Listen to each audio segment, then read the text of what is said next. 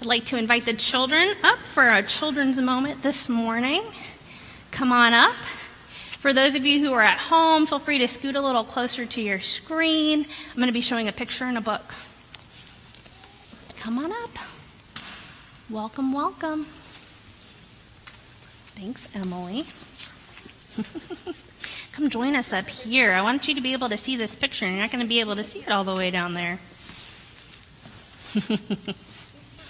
So some of you may know who this is, and some of you may not. Hi. Do you see this picture? Who is this? That's right. This is Malala. Can you say her name? Malala.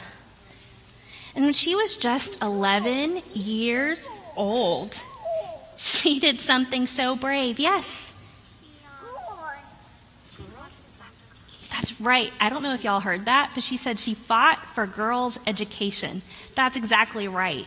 She fought. She also shared with the entire world what was happening in her country. She was telling them that these men aren't allowing us to go to school.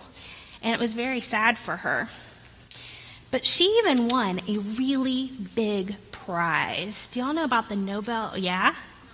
That's right, the Nobel Peace Prize. And she won that when she was 17, which is actually not that much older than a lot of you. Maybe a little older than you, but not much older than a lot of you. That's a big deal. You know, most of the time the world is fair for us, right? But sometimes we see things that just aren't fair. We may see somebody being picked on or a group of people that don't have enough to eat or a place to live. And when we see something that's not fair, what do we need to do? We need to speak up like that. When we're baptized, we ask a lot of questions right here at this font. And there's a lot of hard words in the questions that we ask to our parents or to adults who are being baptized. And one of the big questions we ask, will you accept the freedom and power to resist evil and injustice in whatever forms it presents itself? Hey, Google. He's saying, hey, Google, hey, Google. I'd have to Google those words too. Those are tough words. And if we were Googling those words, we would all hear that it all boils down to when we see something that's wrong, we have to say that it's wrong, and we have to work to make it right. It doesn't matter how old or how young we are, we all have this superpower to call out when things are wrong and to try to make them right. Let's pray. Are you ready to pray? Okay, let's pray. God, we are so thankful that you created us. We thank you for your love and for the superpower that you give us to help others and to make sure that everyone is treated fairly. And we thank you for Malala and her example to us. In your name we pray. Amen. Amen. Now, if you are 3, 4, or 5, you can go to Children's Church with Pastor Maggie, Miss Emily, and she will take you over there right now. Hey,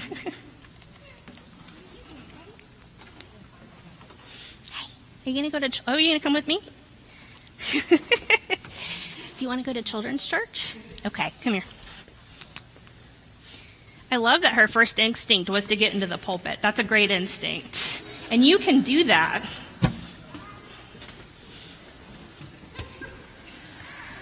Hey, are you going to go to Children's Church? Okay. She can stay up here if she wants. I'm really okay with that. She must really like the scripture passage too. Here we are with one of my all-time favorite passages of scripture. The book of Luke, it's really short, but in John and other gospels, it's much longer. This is table-flipping Jesus. This is good television. I want to pop a bag of popcorn and watch as Jesus gets all righteously angry. Geez, I love it. Just look at those folks sitting at the temple, taking up space with their loud animals and their money changing. I want to cheer Jesus on. You go, Jesus. You get those people over there. If Jesus was here today, I wonder where this might take place. Perhaps down at the bank, or maybe down at City Hall or the state capitol. But oh no, this is awkward. It was at the temple. where Jesus worshiped. He was doing this at church. But wait, what was wrong with what those people were doing? Am I needing to be driven out? After all, I'm the one that sits in Reed Hall sometimes and sells you things. During Christmas, those Guatemalan goods, that's me. The t-shirts you guys buy, that comes through my office. Am I supposed to be stopping? Is Jesus coming to turn over my tables in Reed Hall? Looking at this action-packed scene in the temple, I had a lot of questions this week. First, I wondered about the historic context. I wonder what was so wrong with what was happening at the temple. What about the scene made Jesus so mad that he did something that kind of seems out of character for Jesus? In my reading for this week, I discovered there's actually nothing wrong with having animals for sale at the temple. It's kind of a courtesy that they do this. Weary travelers walked for miles from their hometown just to offer sacrifices at the temple. And I don't know about you, but it's hard to travel by myself, much less with a pigeon or a goat or a calf, especially one that's unblemished. So Jesus' anger here doesn't seem to be against selling these animals for sacrifice. Also, the money that they would have carried with them would have most likely been a Roman coin with the Caesar's impression on it, not appropriate for donation to the temple. So the money changers, they were a necessity too. So what made Jesus so mad? Scholars think there may be a few reasons. One, maybe the animal salespeople were charging exorbitant rates. Perhaps those selling goods at the temple were doing what the airport stores do these days. You know the scene.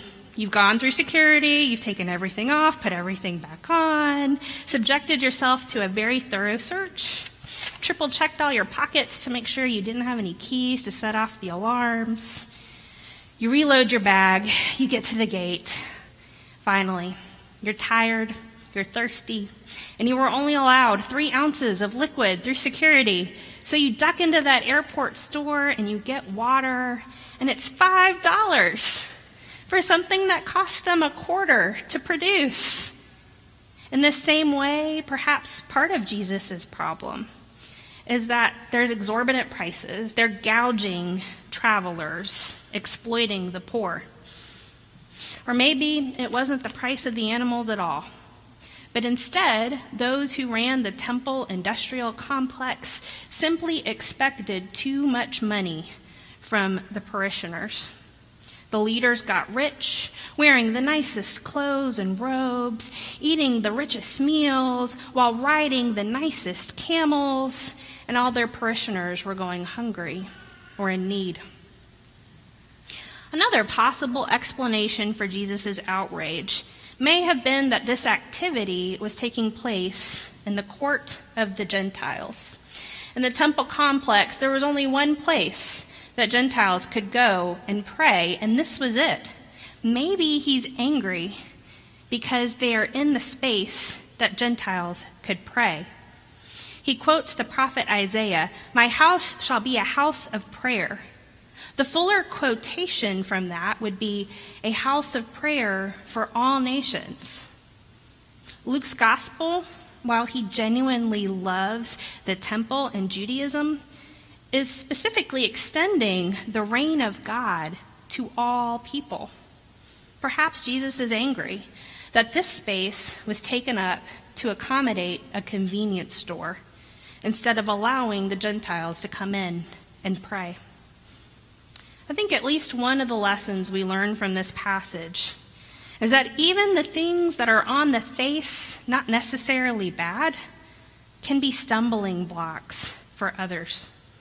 Even church things, even holy things. The very temple itself was called a den of robbers, a place where thieves come to hide out with all of their loot around them after they were out in the world cheating and stealing from individuals. This sacred, holy place defiled by those who claimed its protection, and yet did not do the very things God told them to do, to love their neighbors. The temple needed reform. Perhaps the temple then felt too much like a country club for the rich and seemed to be making money exploiting the poor. And so Jesus flips over the tables, drives the animals out in a scene that would have reminded those watching of what they had only heard about in the prophets. The prophets Isaiah and Jeremiah and Hosea are full of stories like this, where prophets critique the religious establishment and with dramatic action both tell and show what God really requires. And they critiqued the religious establishment because it was supposed to be sharing the very holiness and love of God. You can only truly offer critique of that which you love. And Jesus loved the temple. Luke makes it clear that Jesus' family was thoroughly Jewish. Just in December, we saw that Mary and Joseph took baby Jesus to the temple, and Simeon and Anna held Jesus in their arms and celebrated. As a child, Jesus teaches at the temple. He calls it his father's house. In fact, he gets in trouble. It's one of the only scenes we see of Jesus as a kid, him getting in trouble for being away from his parents. And he looks at mom and dad and said, "Didn't you know I would be here at my father's house?" As an adult, Jesus tells everyone, "I'm here to fulfill the law, not to abolish it." And so his outrage isn't with Judaism itself. The scene in the temple isn't about overthrowing a Jewish identity. It's about something else. There's political tension present in the book of Luke. It's a tightrope that's being walked here. There's at least 3 entities that could be seen as the boss. Kay Gray reminded our Bible study on Tuesday that during this time, Jesus and the Jewish people of God were under Roman occupation. Roman occupation meant you pay taxes to Caesar, acknowledge Caesar's civic authority, and you could worship whatever deity you chose to worship in relative peace. So Caesar's in charge. The scene we read today comes just before this tax scene in the book of Luke, where Jesus tells those who tried to trap him to render unto Caesar what's Caesar's, and render unto God what is God. But this scene's in the temple. And in the temple, there's another set of people in charge, chief priests, scribes, Pharisees, who laid out and interpreted the basic tenets of the Jewish law for the faithful to follow. And they had immense power. And with that power came the drive to maintain that power and the ever-present possibility of corruption. Jesus presents a threat to their power. He's called the King of the Jews. People have listened to him. He's charismatic. Thousands have followed him to listen to his teachings. And just before this particular scene, he has triumphantly entered the city on a donkey with people shouting Hosanna and waving palm branches at him. And while he hasn't taught anything explicitly against the temple, he has taught with authority. Is Jesus the real boss? And if he is, what does that mean for those currently in power? I can see why they're concerned. Jesus has caused a lot of problems. In Luke, the various entities are always trying to trap Jesus. I told you there's political tension here. So in chapter 20, we get this group that comes up to Jesus and says, "By whose authority are you doing these things?" And he answers with a question about John's authority in baptism. Was it by human authority or was it by God's? And Luke shows us the internal discussion of those who are trying to trap them. Picture it in your mind's eye. They are huddled together talking about how to respond to Jesus. Well, if we say he was human, the people are going to kill us. John was a hero to the people. And if we say that John baptized with the authority of God, Jesus is going to ask us why we didn't believe him. So they come back up to Jesus and they say, We don't know. And Jesus replies, well, then I'm not going to tell you. So who's the boss? You're here at church on a Sunday morning, so I'm guessing you know the answer to this question. It's Jesus. During our service of baptism, we ask those being baptized or their parents, do you confess Jesus Christ as your Savior? Put your whole trust in his grace. Promise to serve him as your Lord in union with the church, which is open to all people. And our preacher next week is going to go more into that question. But lest you think anything else, Jesus is the boss. We serve Jesus, who is Word made flesh. Jesus is the living Word, the one who has told us that we, his disciples and followers, will do even greater things than what he did. When you sign on to be part of this community through joining, which is going to happen a little bit later, or baptism, which we had at 8:45, you are pledging allegiance to the kingdom of God. And your citizenship in that kingdom has privileges, but it also has great responsibility. Scripture says, to whom much is given, much is expected. We've been given eternal life, and everyone from Voltaire to Spider-Man's Uncle Ben reminds us, with great power comes great responsibility. There is power that you accept in this font. You are saying that you trust God, that you believe in Jesus, and that through baptism you accept the power and freedom God gives you to resist evil, injustice, and oppression in whatever forms they present themselves. And that is the ministry of all baptized believers. You don't have to go to divinity school or stand before a committee of people to do ministry.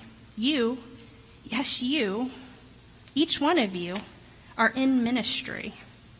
This is serious. I want you to hear these words about baptism from Gail Felton. Baptism is initiating people into the Christian faith and church. It's a process that transcends a specific event. It's a protracted process, one that involves much time for change and for growth. It is a radical and countercultural process that shapes people into Christians in defiance of the values and pressures of secular society. If we are to become Christian enough to share in God's divine mission for the world, we must take our baptism with utter seriousness. As God's baptized people, who we are and what are we to do? Baptism tells us who God is and who God intends for us to be. We are loved more deeply by God than we can ever comprehend. And God is unwilling to allow us to be less than we are created to be. We are in covenant with God. We belong to God. And baptism shows us what we are to do. We are to be God's ministers, sent by God to serve the world, to work for reconciliation, justice, and peace. End quote. Last week, we renounced the spiritual forces of wickedness and rejected the evil powers of this world and repented of our sins. This week, we take that a step further. We accept the freedom and power God gives us to resist evil, injustice, and oppression in whatever forms they present themselves. Even if the form that evil, injustice, and oppression takes is in the church. And I will tell you now that none of us are sinless, not even at West End. Throughout Methodist history, there have been times when evil, injustice, and oppression have lived within the church. Our very church, West End, was born into the Methodist Episcopal Church South. It's an entire branch of the United Methodist Church now that allowed slavery. Thank God for the people along the way who were faithful and accepted their freedom to resist that particular evil. And what I appreciate about our baptismal vows is that we make it clear that we are to reject evil, injustice, oppression, in whatever forms they take. In other words, the horrors of this world don't look the same everywhere and in every time. Throughout the years, we've had many reasons to resist. 100 years ago, under Jim Crow laws, we would not have been able to worship together side by side with everyone in this room, or go out to eat with them after church. And right here in Nashville, leaders like the Reverend Jim Lawson and Dr. C.T. Vivian, Dr. Rip Patton, and Diane Nash resisted those particular evils. They marched, they protested. And still today, while we've gained lots of rights, we have miles to go. We still have to protect voting rights and lives and livelihoods. 70 years ago, I would not be allowed to preach from this pulpit. 5 out of 6 of your pastors would not have been allowed to be ordained at all. And faithful men and women and siblings worked for my place here. And still today, several of us raise our voices alongside those of our LGBTQIA community in protest of our Book of Discipline and its inability to acknowledge the gifts and ministry and marriage of all. Across the world, we've collectively protested the brutality of Russia as it launched an unprovoked attack and war of aggression against Ukraine. Open Table fights for the rights of our friends in homelessness. Our very own youth, at their 30-hour famine, just fought the evils of world hunger. They raised money for a local ministry. They actually made food for others while they themselves went without food and then served sandwiches in the city. We must fight evil, injustice, and oppression in whatever forms they present themselves, big and small, in our everyday lives and on the world stage. We fight with love. We resist with the ballot, with our dollars, with our feet, and with our voices. This is our sacred vow. We make this vow with each other and with God. And during the season of Lent, we're called to self-reflection. And so I ask you, have you accepted the freedom and power that God has given us to resist evil, injustice, and oppression in whatever forms they present themselves? And are you willing to do that even when they present themselves in the form of something that you love? Are you willing to look at your business and root it out there?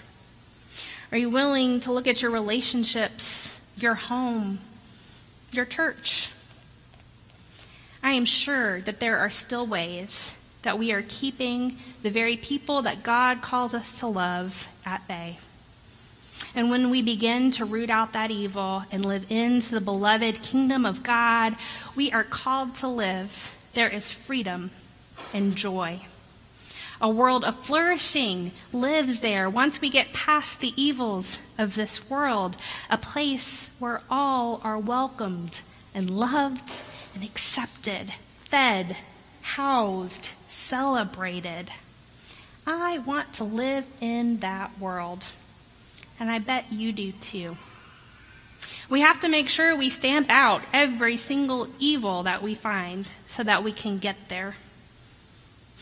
During these next moments, Matt is going to play for us, and I invite you to reflect at your seat. Have you accepted the freedom and power that God has given us to resist evil, injustice, and oppression in whatever forms they present themselves?